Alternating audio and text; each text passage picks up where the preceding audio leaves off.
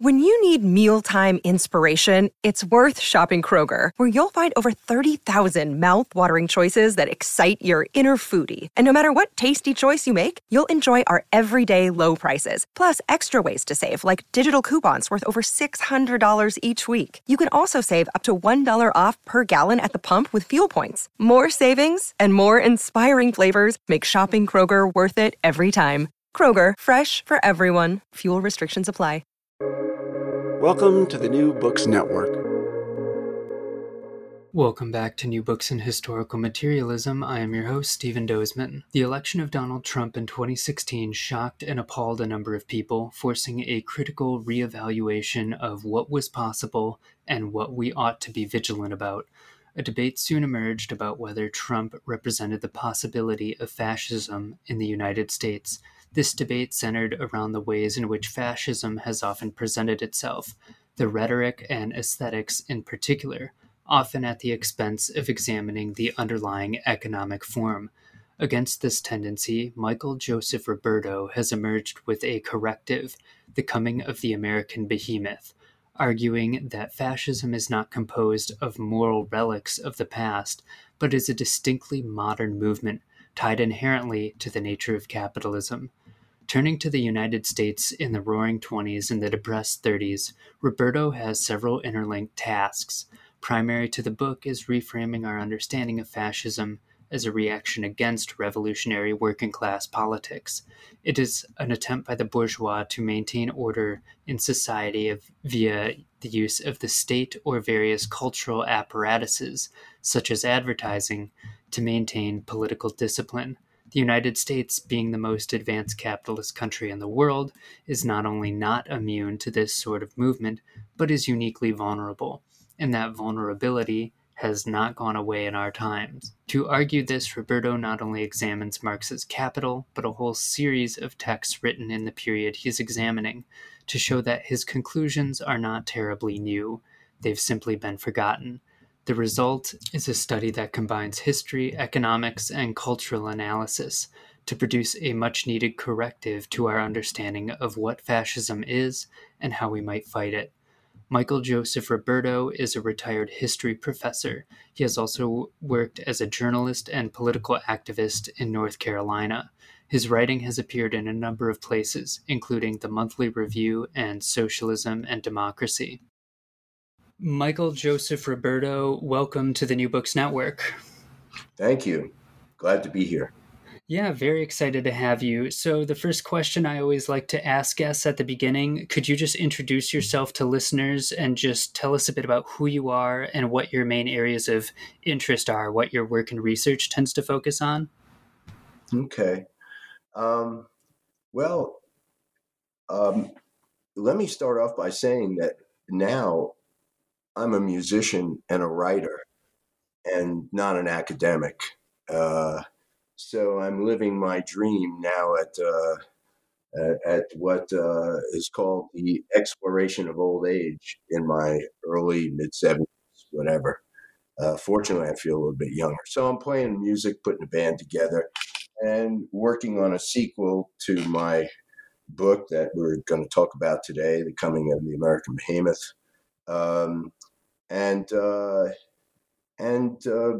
I've lived in Greensboro now since the early 80s. I was a journalist for many years with a black weekly paper and then the daily paper, and did some serious writing that was published in newspapers about Iran-Contra and the Iran-Contra scandal. But then I finally finished my dissertation at Boston College and got a job teaching at A&T and became the contemporary world historian there. And it was soon after after a few years of being an adjunct and then getting a tenure track job, I started working on the fascism, what has become my life's work pretty much, which is fascism. Greg Myerson and I published some very serious stuff in a few journals, and then finally I was able to get my book out, which was essentially the first part of what we had conceived of as a joint venture. And he went his way, looking at some serious questions. And so I went further into the history. So what I do now is basically observe what's going on, take notes every day, work on this book, and do a lot of practicing of congas and drums that you see in the background. Yeah, good way to spend your retirement. So to kick things off, a good place to start would perhaps be your definition of fascism, which you describe as the dictatorship of capital. To begin with, could you unpack this definition a bit and how this understanding differs from more mainstream ways of thinking about what fascism is? Okay.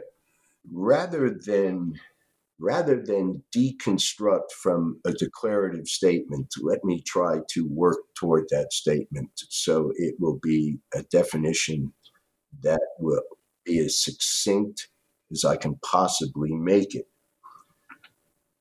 To begin, any attempt to define fascism has to be historical, and it has to be understood from the standpoint of political economy.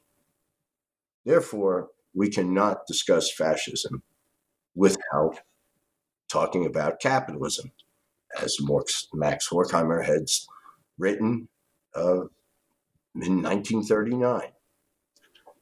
So fascism, then, historically must be understood as unique to the contemporary world, unique to the contemporary global experience, and therefore a part of that epoch in history that we call late capitalism. That said, everything that my predecessors, who I believe were sound Marxists, despite their ideological inclinations or imperatives at the time, in the 1930s all agreed that fascism is the rule of capital itself. And in the case of Germany, the most ruthless and terrorist form of monopoly finance capitalism. Now, surprisingly enough, what I discovered was a discourse that reinforced that definition. And when writing my book, I put out, not as clearly as I should, what my predecessors had said, and then tried to suggest that it was even deeper than that. I am now prepared to say that, in my view, fascism is the end game of monopoly finance capitalism. Historically, fascism is the end of finance capital, because fascism is the dictatorship of the regime of capital over all aspects of our life. And I started to get at this in my book when, in the beginning, I took Marcuse's construct of terrorist and non-terrorist processes. And as my predecessors in the 30s were able to do, their analysis, their combined analyses, their analyses all looked very, very deeply at the terrorist forms, the terrorist fascist processes, the treatment of labor, the power of the oligarchy in the 20s during the Great Boom, and the continued power of the oligarchy in the 30s, which attempted to quash the New Deal and didn't succeed, though the New Deal did not succeed on its own, which is a question that I'm sure will come up in our discussion. So today, when I think about defining fascism, I have to think about it dynamically.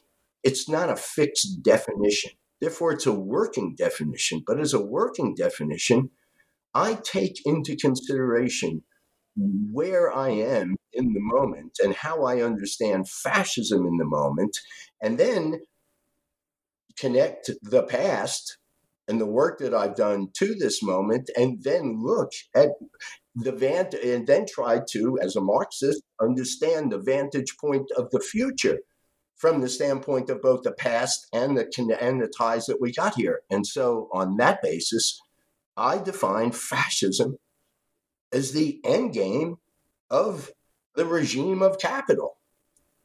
And its form in our lifetime in this world is now for us the American behemoth, the monster, as Marx said in Capital, wrote in Capital, the monster that is fruitful and multiplies. Capital moving across a plane, a level plane, and devouring everything. But at the same time, our alienation is such that we are thrust into this devouring process without recognizing that this devourment could not go on unless we allowed it to, which means to be anti-fascist, which means being anti-capitalist, which means struggling against the regime of capital in whatever ways we can. And I think that's what a Marxist definition of fascism is. So, while recovering this lost episode of history, your book focuses on the years 1920 up to 1940. You spend a lot of time also trying to recover and reconstruct a lost dialogue on fascism by citing texts written in the 1920s and 30s about fascism. I'm wondering if you could say maybe an introductory remark on these sources, your method or approach, and what you're hoping to show us by relying so heavily on these sources. Well, as some historians have told me, if they're not necessarily sympathetic to the argument, the recovery of these forgotten voices was, in many ways, serendipitous. When Greg Myerson and I started to work on the book, as the historian and the person who is interested in the historical roots, I started to become more aware of some of the basic sources that discuss the Depression from a Marxist standpoint. But it was the discovery of a couple of key works, like, for example, George Seldes, a great anti-fascist, not a Marxist, but a journalist with a conscience, a radical guy who almost got killed on one of Mussolini's trains, when he went to Italy. I mean, he published a book in 1940 called Facts on Fascism. And it was Seldes who said, as a liberal, who said, we're focused in the 30s, we focused too much on the small fry fascisti, the silver shirts, and all these people who came up and presented some idea of a movement or whatever. And they're nothing, because fascism in America doesn't look like Italian fascism. It doesn't look like German fascism. It looks utterly American. And big business is the source of fascist dictatorship in America. And then I started to look at his bibliography, and that's how I started to find some of these works. And I asked it. And as I found them, since I had not been trained as an American historian, I had to read a whole lot of U.S. history. I mean, all the basic stuff and the good secondary stuff on the 20s and the 30s, like reading for a field to do a PhD. And I did that in order to make sense out of what they were saying about fascism and how they had ignored all of these works that I kept fleshing out And even after the book was published, I found 2 or 3 books that I wish I had found before I had published the book. Anyway, among them were the greatest, some of the greatest thinkers in the 30s. Louis Corey, who had a past in the Communist Party, who was once named Louis Freyna. He was one of the founding members of the communist movement and the Communist Party in this country. And he got into trouble with the party, he got framed, and then he came back as Louis Corey. And in 1934, he wrote a book called The Decline of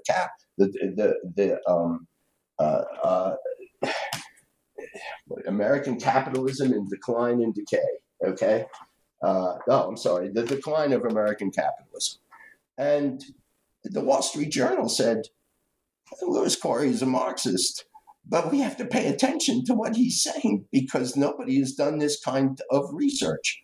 The great Arthur Schlesinger panned Louis Corey in this, and the Decline of American Capitalism is just a bunch of statistics that were thrown together, and there is no method, there's no coherence to it. Schlesinger proved his learned ignorance, in Latin, docta ignorantia, his learned ignorance about Marxism and about the Marxist view of what the Depression was all about. And so in discovering Corey's work, first, The Decline of American Capitalism, which was published in 1934, and then in 1935, he published a book called The Crisis of the Middle Class, which really became extremely important to me because in that book, he clearly states that the reaction of the petty bourgeoisie becomes fascist. It becomes fascism when it merges with the reactionary big bourgeoisie and then does its work. And in the 1930s, we had a predecessor for Trump.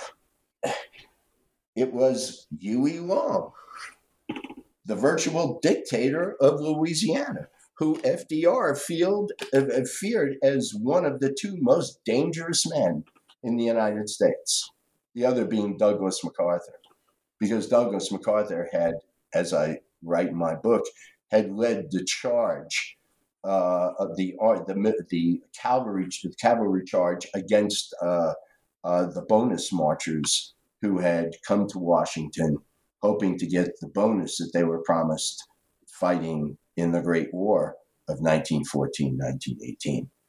Anyway, Huey Long was the dictator of Louisiana, and he if you study his rise and his appeal, you can see the roots of Trump, because like Huey Long, Trump represented the resentment, all of this boiled up anger of the petty bourgeoisie, the most regressive elements of the petty bourgeoisie in this country, but was in bed with Wall Street. And Louis Corey's definition fits Trump's presidency beautifully. So that's one source, just one important source. Another important source who I'll mention is a woman named Carmen Hyder, who I spend a great deal of time on in the book, and who was an inspiration. She had a PhD in history from Columbia University, went to Italy, and stayed in Italy for several years, observed the Mussolini regime's rise. It wrote a book in 1930 called Capital and Labor in Italy, and then came back, got a job at the Brookings Institution, and then toured the country for a while, and then wrote a book in 1934, Do We Want Fascism? And it was Hyder who presciently wrote that fascism, again, as the political instrument of the ruling class, fascism could come to power in the United States within the framework of the two-party system.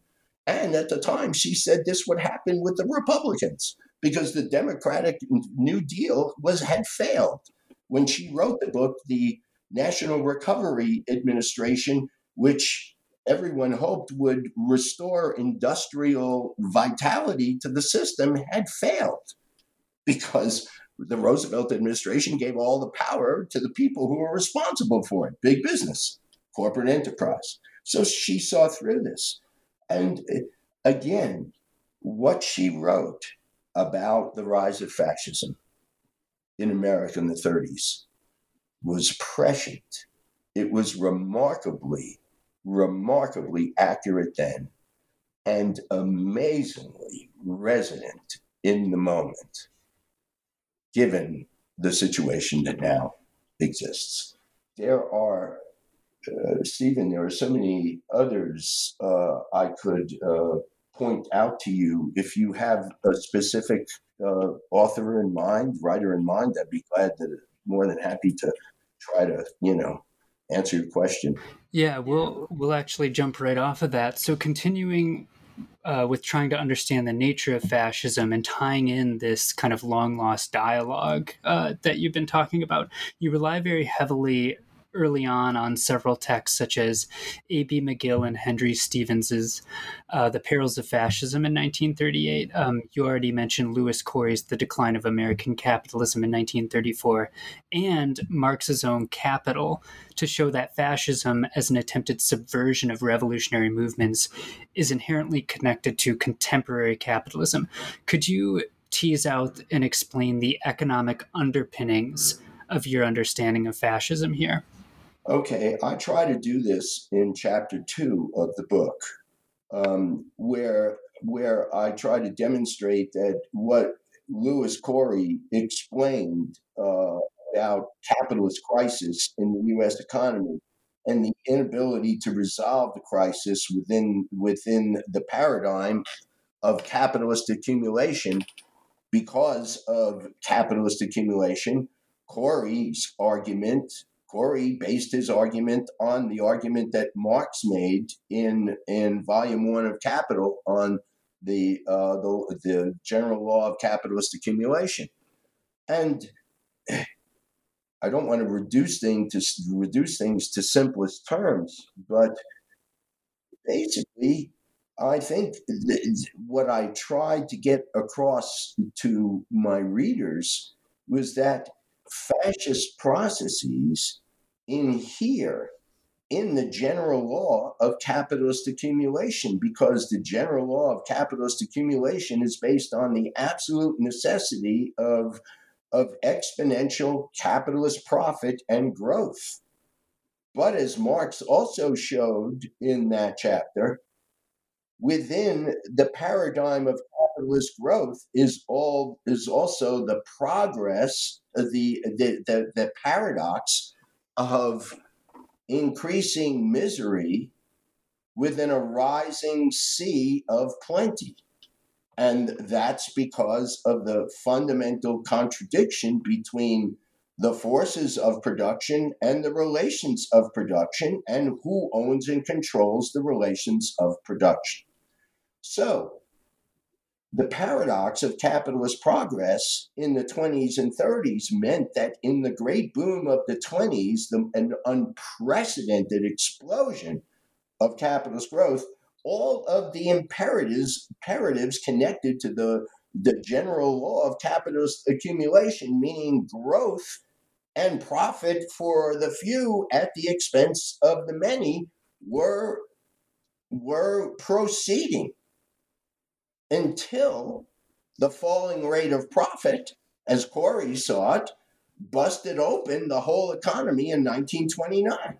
And that has to do with the fact that the growth in the economy had already become stagnant. I mean, Corey's book lays this out beautifully. Profits declined in the boom itself, and profit became more speculative. And until everybody got wise that whatever the product was supposedly worth, it was not worth on paper, and you have a crisis that then makes all of the imperatives of profit even greater, because now you've got to, in order to maintain profit levels, you have to slash production. And so the Roosevelt's National Recovery Administration was based on the idea that we're going to restore production by destroying whatever we have that already exists. So what? They killed how many? 6 million piglets and burned cornfields and wheat fields and everything. This is what Schumpeter called creative destruction. The impulse of creative destruction in capitalism is what takes us to fascism. And I'm really amazed that there aren't more people, particularly Marxists, saying this. This is the kind of discourse we need. And not one person can be right about everything. I learned that as an historian. There are no definitive works. There are works that are building blocks. And then there are also works that try to tear down what we're building. And that is happening to a certain extent. These forgotten voices were forgotten deliberately, and they were not forgotten deliberately by conservative historians. It was liberal historiography that is responsible for this. Why? Because of of anti-communism, because of the fear of Marxist analysis. Now we live in a time when the Marxists can't even get it right amongst themselves. We continue to define fascism now as an extension of culture and politics, and now it's also extended to identity. It gets us further and further away from understanding that fascism is a functional property of monopoly finance capitalism, especially, and manifests itself concretely, brutally in times of crisis. And the crisis can become a crisis of class rule if not resolved, which is what happened in Germany. And it can happen here. Yeah, we'll come back to that forgottenness element later. You talk about it near the end of the book. But to get into the history a bit, you start with Warren Harding, who you argue set the political and economic agenda for much of the 1920s. This was an awkward spot to be in due to the social tensions of the post-war economy, but you argue Harding was able to navigate it quite well. Could you unpack his presidency a bit and how he set the national agenda for the years to come in terms of economic and foreign policy? It's kind of interesting unpacking Warren Harding's presidency. Warren Harding was a small-time newspaperman. I mean, he was big in his city, where he was a guy who was a backslapper. Everybody liked him, and he managed to get nominated, as a result of backdoor dealing. And the reason for that was he was considered the least harmless Republican to be in the White House, given the fact that there was this struggle between the old hardliners led by Henry Cabot Lodge and these new more market-oriented folks who got themselves appointed to various cabinet positions. All this happened because Harding was somebody who could, in his first speech to the Congress in April, in his first year in office, he said, we need to put more business in government and less government in business. And that's basically, Warren Harding was the perfect non-strong man who, for the 2.5 years that he was the president, allowed his various governmental agencies to become clearinghouses for Wall Street. and I go over this in my book. I mean, I talk about the various cabinet appointments and who they are. And it's clear that Harding's presidency, as benign as it was instrumental to the boom. When Harding dies, Coolidge becomes the president, and Coolidge believes in capitalism just as a Puritan, so he's even more captive to the people around him, including Hoover, who then becomes the president in 1928. It's the Republican Party is like it's a front and center big business party that has no opposition because the boom is delivering, but delivering to whom? And that's the whole aura of the 20s. When you begin to understand how capital rules over a person, not only with a stick or a gun, but also with an ad about Listerine or some other kind of thing that people must have. And I get into this too. You see, it's the totality of the regime of capital. It's the non-terrorist forces that really are so paramount today, which makes the behemoth all present, but at the same time so weak because it would fall from within, not from without, because it's the spell, it's the sorcerer. The behemoth is held together by the sorcery of the market, the spell of the market. That's why fascism is the end game of capitalism. And these sources in the 30s, they begin to point to this.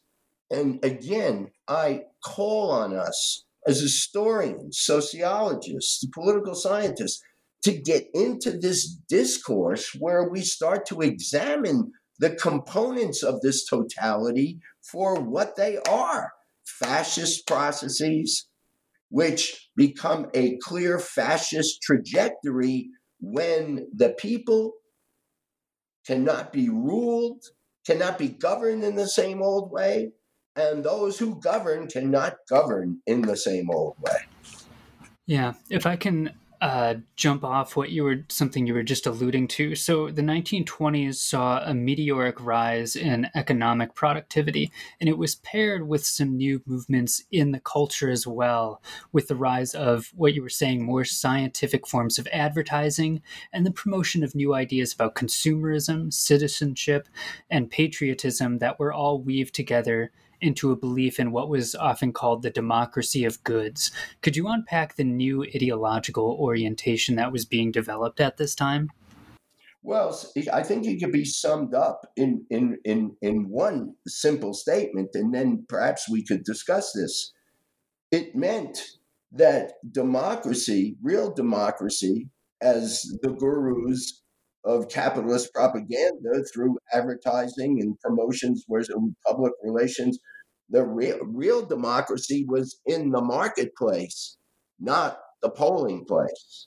And so consumerism replaces citizenship, which is extremely bourgeois, especially petty bourgeois, then and now. Then and now.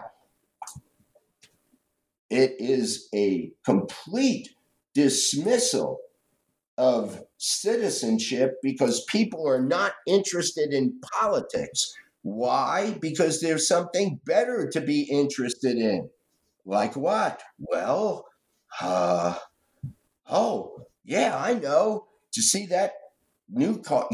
Wow, yeah. wow, did you see that new Audi? Man, this connects with a recent book that was put out. I can't remember the author's name. I have it back in my library. It's called The 9.9%.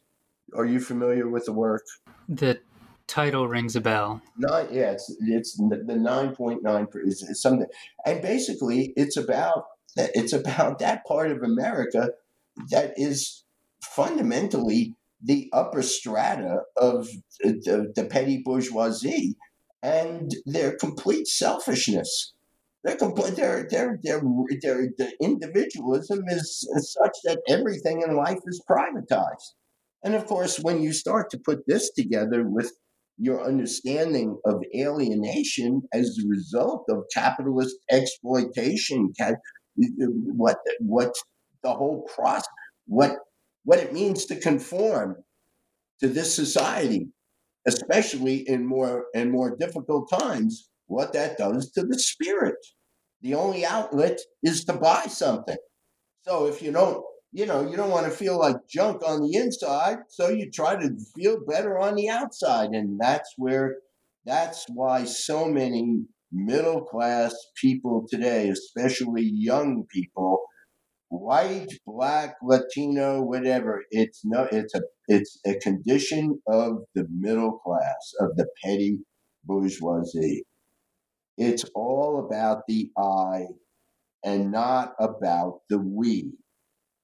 And the I extends to the household. It's like the nuclear, in defense of the nuclear family in reverse. I guess you would say the most regressive aspects of the nuclear family come out in a crisis of an economic system that gave birth to the nuclear family 500 years ago, 400 years ago, whatever, 16th, 17th century. I used to study all that stuff as an historian. Yeah, there's also, I think, the question, kind of reversing it, what would that do to politics? It would have to, at some point, kind of convert it into a series of consumer choices rather than more dynamic forms of collective participation. Yes, and and that's why I think the Republicans are so successful, because the Republican Party is the party of business, which is why, in my view, the Republican Party now is the fascist party in America. The Republican Party is fascist. Why? Because it fills all of the criteria that I understand what fascism is from my research. Now, some people whose works I used Nancy MacLean's book on the Second Klan, and the value of her book was that she showed that in between 1920 and 1925, based on all the case studies in various cities, the Klan was solidly middle class. This idea of the Klan being poor white is nonsense. So draw a line between the reaction of the middle class in the 1920s and the reaction of the middle class now. And what do you think? It's the same old stuff? It's not. It's qualitatively different. Yeah. But she doesn't get it. She doesn't get it, and neither do many, many liberal historians. They do not get it because they don't want to. And that connects to American exceptionalism, which was one of your questions. Yeah, we'll come back to this. But to add another idea, so there were two threads running through the boom of the 1920s, culturally speaking. So on the one hand, there was the belief in this democracy of goods that would lead to a more democratic society in which everyone took part in both work and ownership of property. Against this, there was a more cynical, aristocratic thread that was skeptical of the common man's capacity to participate in the management of society. So, looking at texts such as Thomas Carver's The Present Economic Revolution in the United States, Charles Fay's Business and Politics, and Edward Bernay's Propaganda, we are able to see that while some saw capitalism as the only road to democracy, others felt that it was in society's best interest to potentially curb democracy for the sake of capitalism. Could you unpack this counter thread that ran through the United States at the time? Well, that chapter of the book, which I think is chapter 4, was really eye-opening, because the 20s is this period of boom. And you've got popularizers who are like Thomas Nixon Carver, who, as an economist at Harvard, or something of an economist, because he was not taken very seriously by many of his peers, but he wrote this book called The Present Revolution in the United States, or something like that, and basically said that in America, only in America, a capitalist revolution was taking place. And he had the evidence to show that workers were becoming capitalists, and capitalists were figuring out how to do more to get in line to be with workers.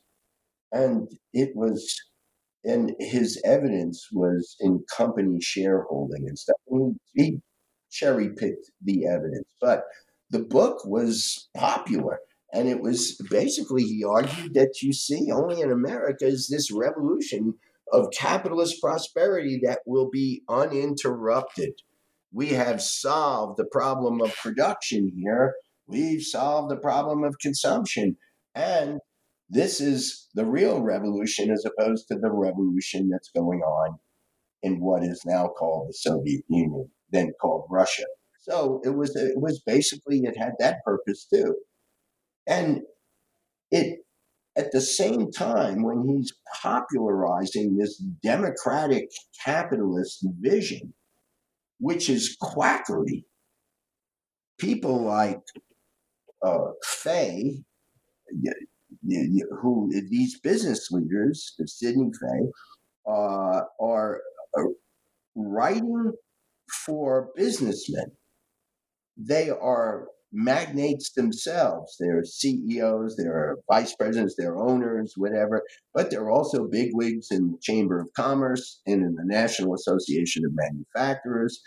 And these are the people, many of them, who in 1922 represented the largest delegation of the International Chamber of Commerce in Rome, which was hosted by Mussolini. And they loved Mussolini. They loved the idea that Mussolini had restored order and also brought big business back into production. The country was working, and he had showed how to do it. These guys came back and they took this idea that the corporate enterprise could work here, but they used it in ways that were not really important. What was important was they wrote for themselves. They wrote tracts like Business in Power, where they talked about the necessity of business being organized. Organized business meant that businessmen had to run for office, get elected, and then shrink government, reduce taxes. In other words, progress meant that for capitalist progress, you had to limit democracy to those who really could safeguard its existence, which was people like them, the titans of business. And so throughout the 20s, you have this common purpose here. And then I think what happens in the 30s is that this manifests itself in the political run of Huey Long, who ties all of these elements together. All of this popularized stuff about prosperity and the little man and what the little man can do if the little man is not held back by the banker, by the industrialist. And I think this is all rooted in what I talk about in chapter 4 of the book. Thomas Nixon Carver is spreading a myth about capitalist progress, while the ruling class is defining capitalist progress on its own terms, a democracy for the rich, while then perpetrating a democracy of goods through advertising and propaganda, which is what the last part of that chapter is all about. The great propagandist. Yeah, you want to talk about him? Yeah. Moving along, so while the 1920s boomed on, many in the lower and middle classes were still struggling to keep up economically. The middle classes developed many more reactionary orientations, including one in the form of a big recruitment boom for the Klan, predominantly composed, as you were saying earlier, of small businessmen, salesmen, and clerks. You argue that part of the Klan's recruiting success at this time was its ability to tap into both economic resentment and the entrepreneurial attitudes that had been cultivated. Could you speak to how this intersection of ideas led to these new forms of middle-class reaction? Well, I mean, it's a marketing enterprise operating in a city or a community. It involved everyone in the community. So the ministers were involved, and everyone had to have the garments. Everyone had to have one thing or another that made him a Klansman, and it became, I don't know. It's a very strange thing. It became like a club, you know, but it was a club of the good people who didn't have to wear sheets all the time, you know. They're Klansmen, but they're closet Klansmen, and unless something develops where they have to, you know. But I mean, violence was not. It wasn't about violence. It was about understanding where you were and whose place, you know, and what the whole thing was about. That's why it was so strongly communitarian. It's just bizarre. And as somebody who lives in the South now, and I've lived here for the last 40 years, I feel that, but it has different clothing, but it's still the same form. It's strange. It's unsettling. And it's much more subtle too, because anti-communism in America is more subtle than it's ever been. The anti-communism today makes the witch hunts of the 50s look like small potatoes. Not that it was small potatoes for the people who were brutalized by it, but to go back to your question about the 20s, how did this thing get off the ground? It got off the ground because this was, the first couple of years after World War I ended were tumultuous. We had general strikes in 1919. We had the Palmer raids in early 2020. We had the whole anti-Bolshevik thing. Everybody was an enemy, and this also was part of the whole business attack on democracy, because in order to be successful, you had to be a successful American. So then this whole idea of 100% Americanism, which today we call white supremacy. It was then 100% Americanism. But you see, Stephen, I think what's interesting is that the Klan reaches its peak in 1925. Just when the contradictions in the boom are starting to set in. And there's more tension, and there's more speculation in the economy, and there's more.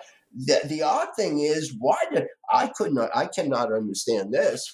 Why did the Klan fall apart precisely when the material basis for growing resentment was there? And I think the answer is, by then the power of the market had taken over the white nationalist impulse in the South and in the Midwest, where the Klan was the greatest in number. I think that has to do with the spectacle of the boom and the idea that, in many ways, Harvard's book was convincing. Hey, we're gonna go on and on and on, and nothing's gonna happen, and then boom, it happens. So, Yeah, moving along to the second half of the book and turning into the 1930s, where the Great Depression starts, you look at the question, is the New Deal fascist? This was actually a big question at the time, with a number of people seeing it as a potential gateway towards fascism. Could you unpack this question and how people at the time were often alarmed by the New Deal and its potential as a possible route to fascism?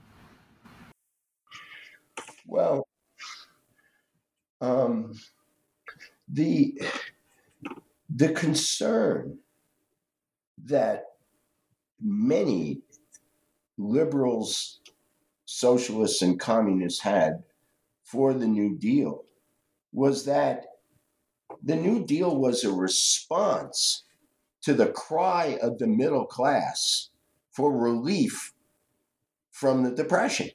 But the New Deal turned out to be a corporate arrangement until 1935, when the second New Deal, Roosevelt had no choice because of the labor militancy of 1934. So, what does all this have to do with fascism? People who believed themselves to be good liberals, believed in the Constitution, believed in democracy, as well as those Marxists who didn't see any of that, had one thing in common, and that was the New Deal in 1934 was stalling. And the reason why it was stalling is because none of the problems were overcome. The New Deal relied on the power of consumption aimed at recovery rather than investment in the economy. So there was no Keynesian turn until 1938, after the recession, the 37 recession within the Depression. So what does all this have to do with fascism?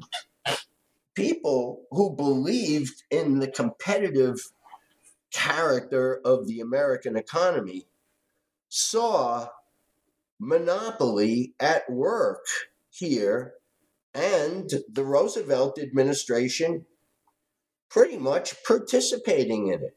So there was an article in Harper's Magazine in 1934 by these two authors. The title was "Must America Go Fascist?"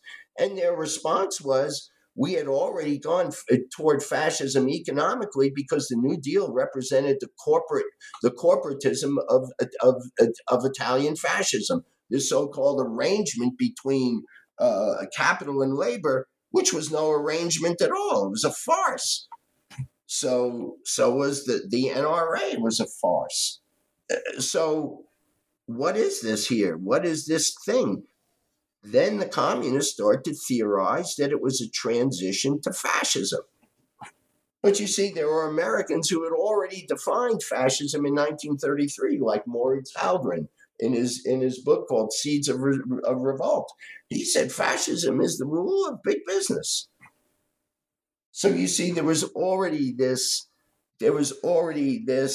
sense that America, actually, to get out of the Depression, when Roosevelt got elected, people like Walter Lippmann were encouraging Roosevelt to create an extraordinary council and suspend the Constitution. There were people in Congress calling for we need fascism like Mussolini's Italy. And that's what the New Deal essentially became, and was ultimately saved as a result of another greater capitalist crisis and another greater global war, another imperialist war. And so we wind up corralling these fascist processes that are already giving more and more power to the ruling class under the auspices of state capitalism. And then we wind up going and fighting fascism elsewhere, and therefore, historically, putting off what is now before us. Now, this is serious stuff. And I mean, this is we don't have enough people understanding fascism from the standpoint of history and Marxist political economy. I don't know why. Maybe it's because there's no movement in this country that would produce the kind of brilliant leadership that Carmen Heider said was necessary in 1934 to stop the march toward fascism that she saw. All of these questions, Stephen, are tied.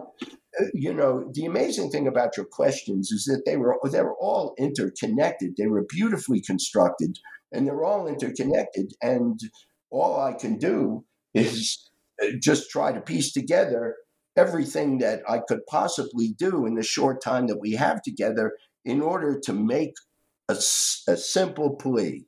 Read the book and then ask yourself, how is it that what is discussed, however well, however succinctly, however poorly, whatever is discussed in this book is not in some way central to what we're looking at now, instead of what we are saying and writing about fascism. I have one guy in particular who he's been writing books, and he just published something a couple of weeks ago on Counterpunch, the cruelty of fascism.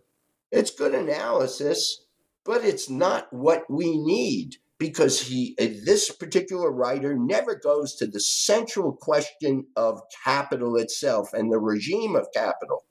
And all one has to do is read Metsaros's The Challenge and Burden of Historical Time, and the chapter on the regime of capital, and then read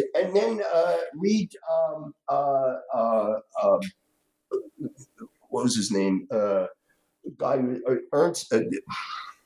The necessity, not the hell's his name? The Enemy of Nature. Who wrote The Enemy of Nature? I'm not sure. A leftist, prominent leftist who I'm embarrassed now. I can't remember the man's name. I'd have to go into my library and pull up the book. But it's in The Enemy of Nature. What's discussed is the force field of capital itself. It's an extension. In other words, we understand fascism from the standpoint of eco-fascism. Fascism is the dictatorship of capital over man and nature. The enemy of nature. It's the end of capitalism, or it's the end of us. So, yeah. Yeah. To move along, so in a chapter on FDR, you look at his own response to the growing fascist threat, which involved him attempting to thread a needle between recognizing fascism's source in the growing monopoly powers, while also trying to preserve the very system that gave rise to such monopolies. This meant he produced a number of statements that indicated he understood the problem, at least to some extent, but he struggled to translate that understanding into policy. Could you explain the political balancing act Roosevelt attempted in the late 30s? I think that, first of all, let me say, I think that the tragedy of Franklin Roosevelt is that he was a man at odds with himself. He was a man who got elected and promised something to the middle class. He promised them a New Deal, and yet he was a pragmatist, an experimenter, and a fiscal conservative, and was always opposed to the idea of not having a balanced budget. But he was leaning more and more toward an understanding of the enemy of American democracy, which he encountered in the American Liberty League. It was led by the DuPonts. I mean, it was prominent, rich Democrats, financiers who put together the Liberty League and, called him a socialist and attacked the New Deal as socialists. And these were the people he called the economic royalists. And, in the night before he was reelected massively, he said, these people hate me and I welcome their hatred. But then because he feared going too far with government debt, despite the fact that people were talking about him that what we needed was a compensatory economy. In other words, the government would make up for the shortfalls of whatever happened in the market as a result of the rule of big business. He finally started to listen to some of his advisors, as I point out in the book. And it was the recession of 1937, which came as a result of him listening to the conservatives, that he began to understand that the problem in America was monopoly.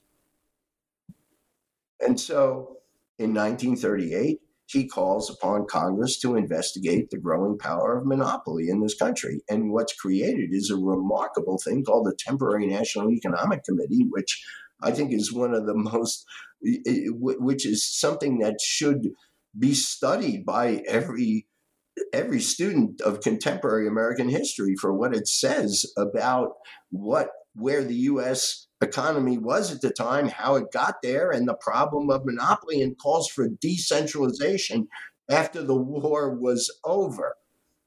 Now, why did Roosevelt do this? Because he realized that his decision to run for a third term in 1940 was based on his ability to understand that he was the only one who could save America from certain Republicans who were not acting like old Republicans, but Republicans who are more corporate, who according to someone in his administration, were telling him these people are fascists. The tragedy is that everything that the Temporary National Economic Committee recommends in March of 1940 in its final report gets put up on a shelf and is lost because Roosevelt needs monopoly to fight fascism elsewhere. But in 1944, in his State of the Union address, where he lays out the so-called Second Bill of Rights, it's like a man basically knowing that he's at his end and he's looking back and he's saying, I didn't do this, and this is what must be done now that we've won the war against fascism. So Roosevelt he understands monopoly. He defines monopoly as any entity that attempts to own and control the democratic state. Roosevelt's definition is remarkable because nobody ever talks about it. And the liberals who did, in the works that I read, there were probably people like Brinkley and others. These guys said, he was just playing ideological games. He was just playing footsie and something. He wasn't. He wasn't. They say this, they write this stuff because they believe that fascism is not possible in the United States because this is America. That was Europe. And the idea of American exceptionalism within liberal historiography was so powerful that it destroyed all of these voices whose books were basically thrown into the trash heap of history, and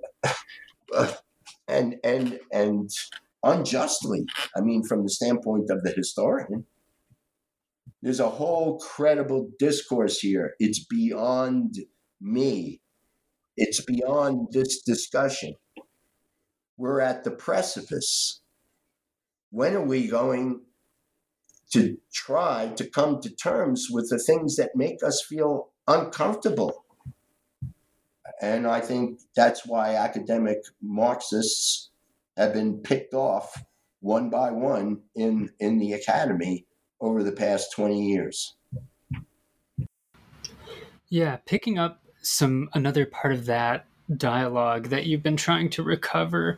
In the final chapter of the book, you look at the work of Robert A. Brady, an economist and historian who wrote a couple books on fascism, The Spirit and Structure of German Fascism in 1937 and Business as a System of Power in 1943.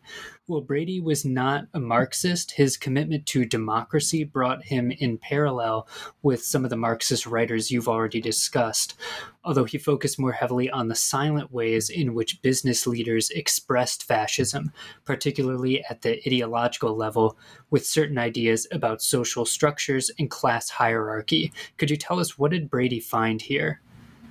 Well, what Brady saw this first in the structure and the whole the apparatus of German fascism and the role that trade associations played in the synchronization of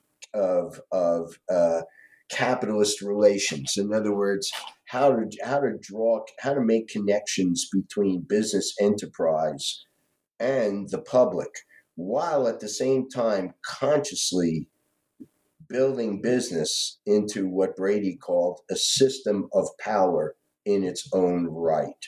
And this is how Brady saw the business system as essentially fascist, because in his book, Business as a System of Power, he looked at trade associations and business practices in three fascist countries, and in three democratic countries, and basically saw the same processes at work, all aimed in all six cases.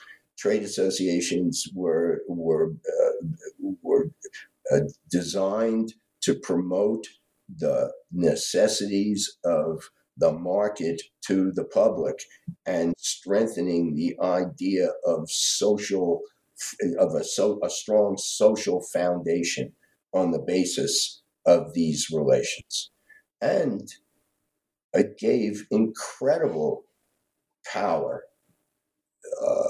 For example, the National Association of Manufacturers in the first New Deal, in the National Recovery Administration, it was NAM people who worked out all the codes and the deals between the various capitalists and capital labor. They knew what they were doing. And Brady's great gift, I think, as a non-Marxist, is that he understands fascism as the extension of business enterprise in a liberal democracy, and what Baron and Sweezy called, the jumping off point from liberal capitalist democracy to fascism. What Brady gives us in this book is a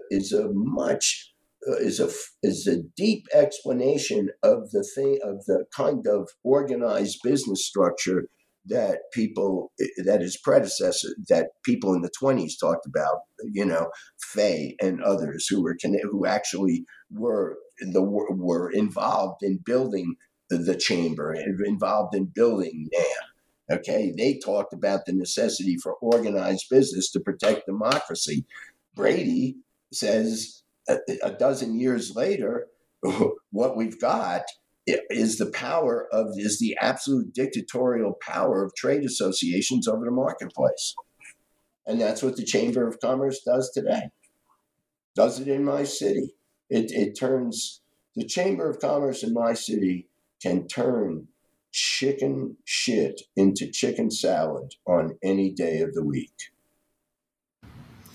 In the book's conclusion, you note that this history you've recovered has been almost entirely forgotten by more current historians. The writers you've quoted largely disappeared, and their works, in spite of their rigor and precision, and you even quote the Wall Street Journal reviewing some of them favorably, have been left largely ignored.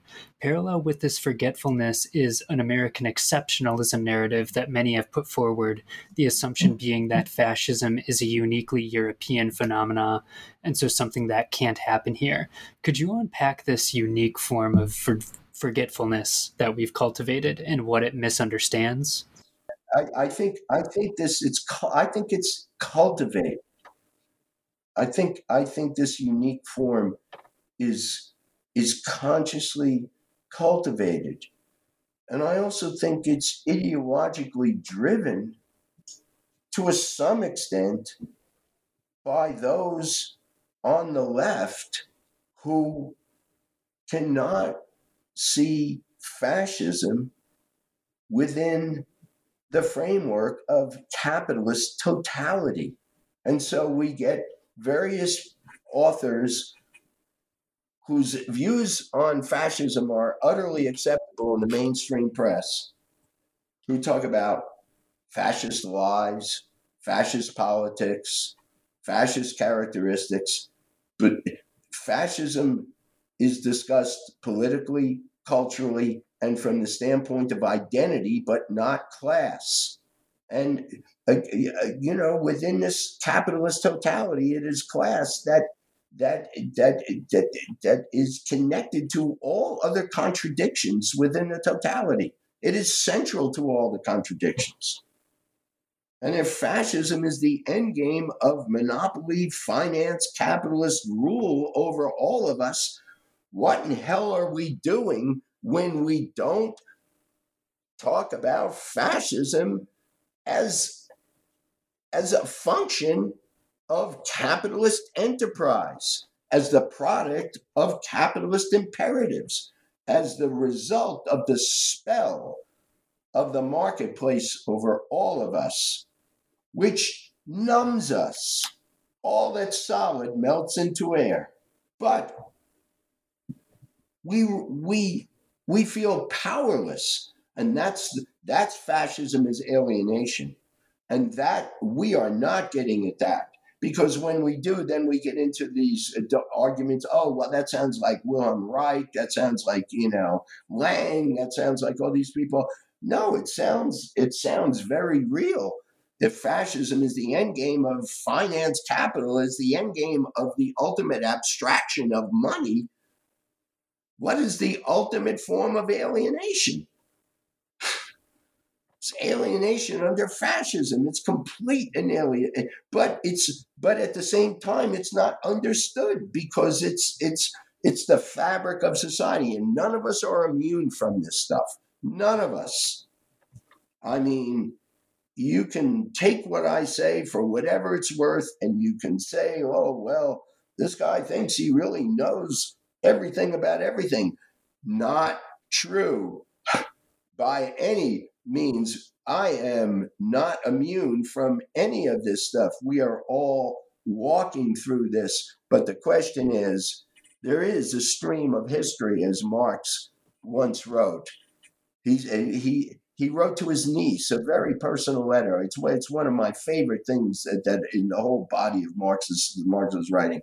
He says, I believe that I want to swim and continue to swim in the stream of history. His life was as open and dynamic as his theories. The Marxist concept of progress is. This is another thing I'm working on. This was something I started working on. It was my doctoral dissertation, but then fascism became an important topic for investigation in 2003, 2004, when Bush and the neocons had taken us into Iraq. And they were talking about, this rogue wing of the ruling class. And Chris Hedges is writing about Christian fascism. and Naomi Wolf and others are writing about, the liberals were writing about fascism, and Meyerson and I looked around and said, well, shit, when are the Marxists going to start writing about fascism? So we did. And it was not easy, and it's still not easy. So I'm grateful for the opportunity to come and talk about this book, and I hope that some of the things that I said about it make sense. It's there's just a whole lot to consider by students and citizens at large. Book's a little too long, and hopefully the next book, the sequel, will be more of a long essay and less of trudging through the stuff. But with an annotated bibliography at the end, so people could, here's where I got the stuff. And but we have to find a way to get out of our silos, because I'm not very connected to folks on the left. I'm an older guy pursuing music, but I'm an anti-fascist because my work as a Marxist, was organically connected to his city, just as I wrote in my book. The book is dedicated to the people of Greensboro. So, we have to find some resolve in us. I know it's there. There are too many good people.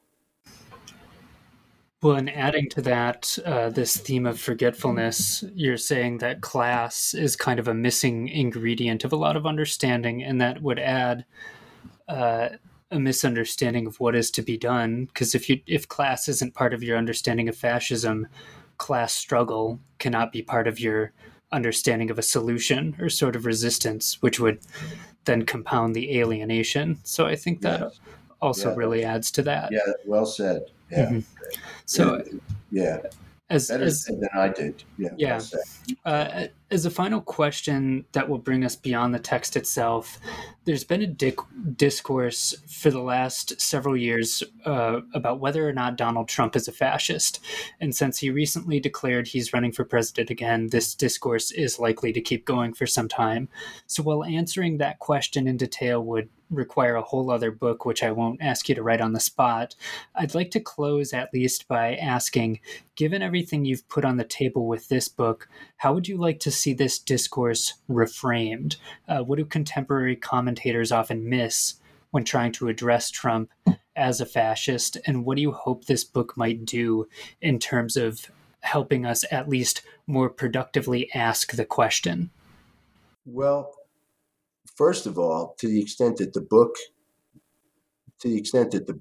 can be useful, look at some of these definitions in the book by our predecessors. For example, Louis Corey's definition, which I cited earlier, which I think would help us to understand how Trump and Trumpism, as the face of American fascism, rises up out of this growing sea of dysfunction and anger, projection of reality onto just canvases that don't make any sense, and I think the book can help us understand the roots of this stuff.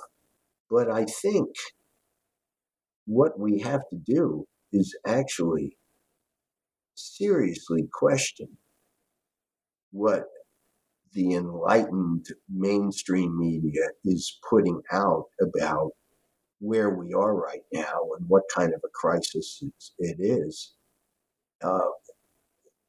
And understand that as citizens, they've got a lot to worry about because of the growing inequality in America. There is no halt to this. Who's responsible for it?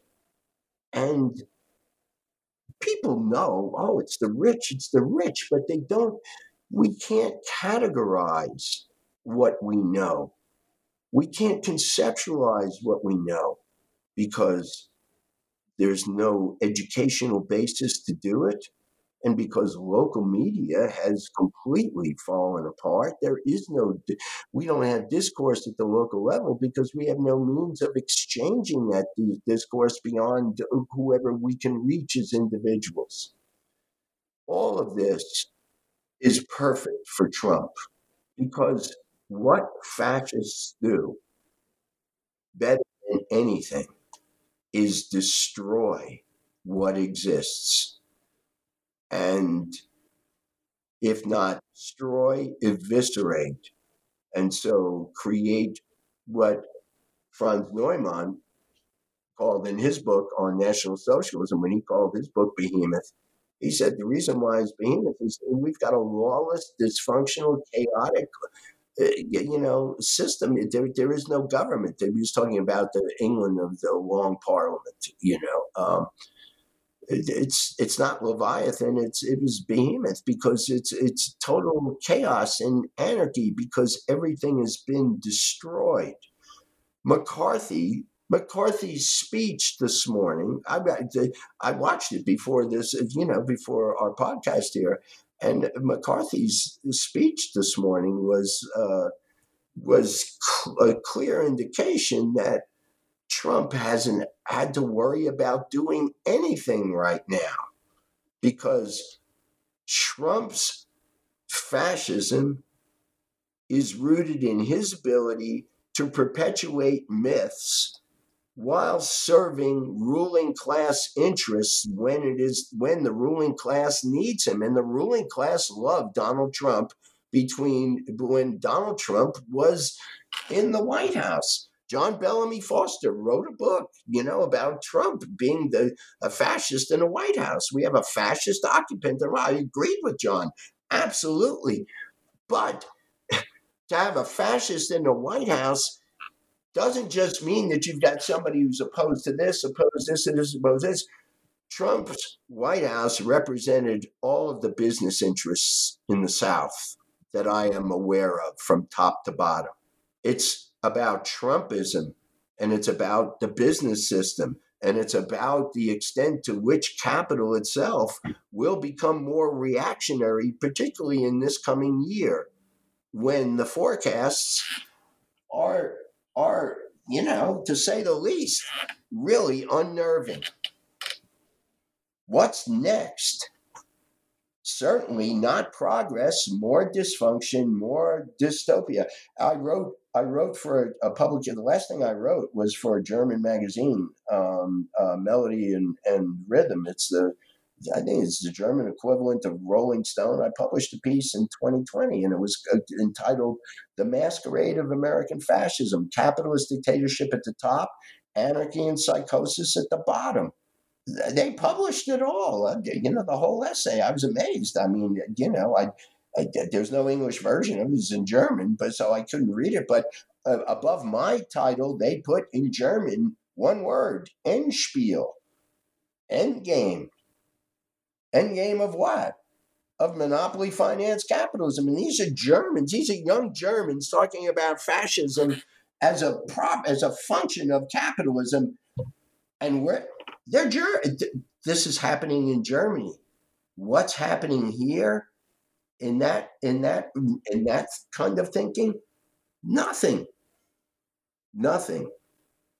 The only way it will happen is as a result of a spark and a movement when all of us, all of the good people throughout this country will finally recognize that whatever comfort levels we might have, they're all illusory in the end, because fascism is about war at home and abroad.